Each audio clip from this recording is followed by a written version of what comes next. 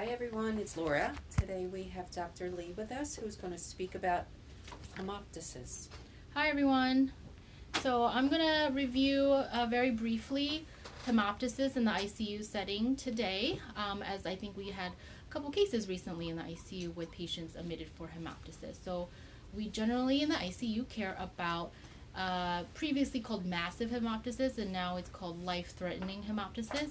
And what that means is it's not necessarily the quantity of blood that the patient is coughing up. It's more about the instability that results from any type of hemoptysis. So most commonly, hemoptysis is defined as blood, coughed up blood, blood-tinged sputum, or frank blood that's being coughed up.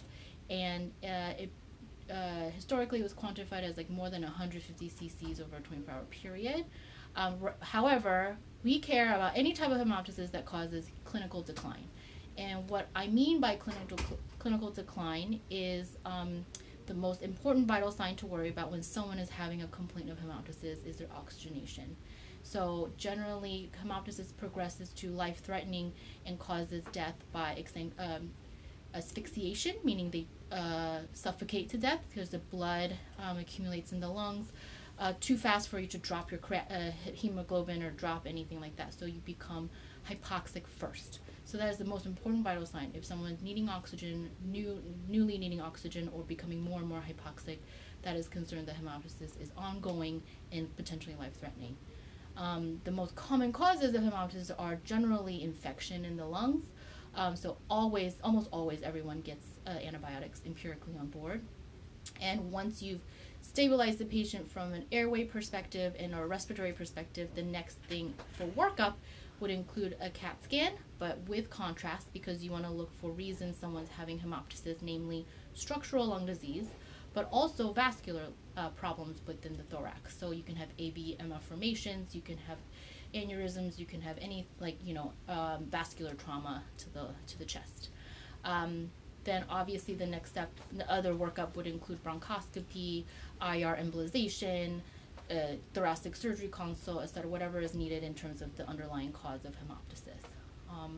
And if there is a structural on imaging, anything you can find that is unilateral, meaning it's not a systemic process, you see one cavitary lesion or one AV malformation on right or left side, and the patient develops worsening hemoptysis while you're waiting for help to arrive, meaning anesthesia for intubation, an intensivist to show up, anything like that, you place the patient with the damaged lung down. So if it's, asymmetric disease, it's one side or the other. Let's say it's the right side, you put the patient right side down because that helps to tampen out the bleeding while you're waiting to stabilize the patient, meaning establishing airway and oxygenating them, etc. The other thing to worry about in terms of laboratory values is to find and correct any coagulopathies. For example, if someone's on home anticoagulation, aspirin, or any of those things, you want to correct those things or transfuse as necessary. Wow, that's very interesting. Does alcohol play a part in, like we've seen some patients that come in with severe GI bleeds in the esophagus. Would this be?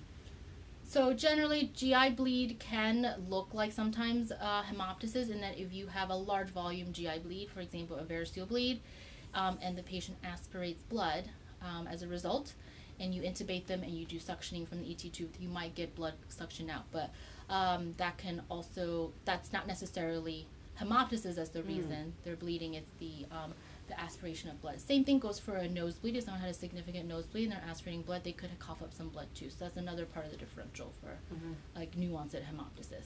Wow. Okay, well thank you very much, and we look forward to your next podcast. Thank you.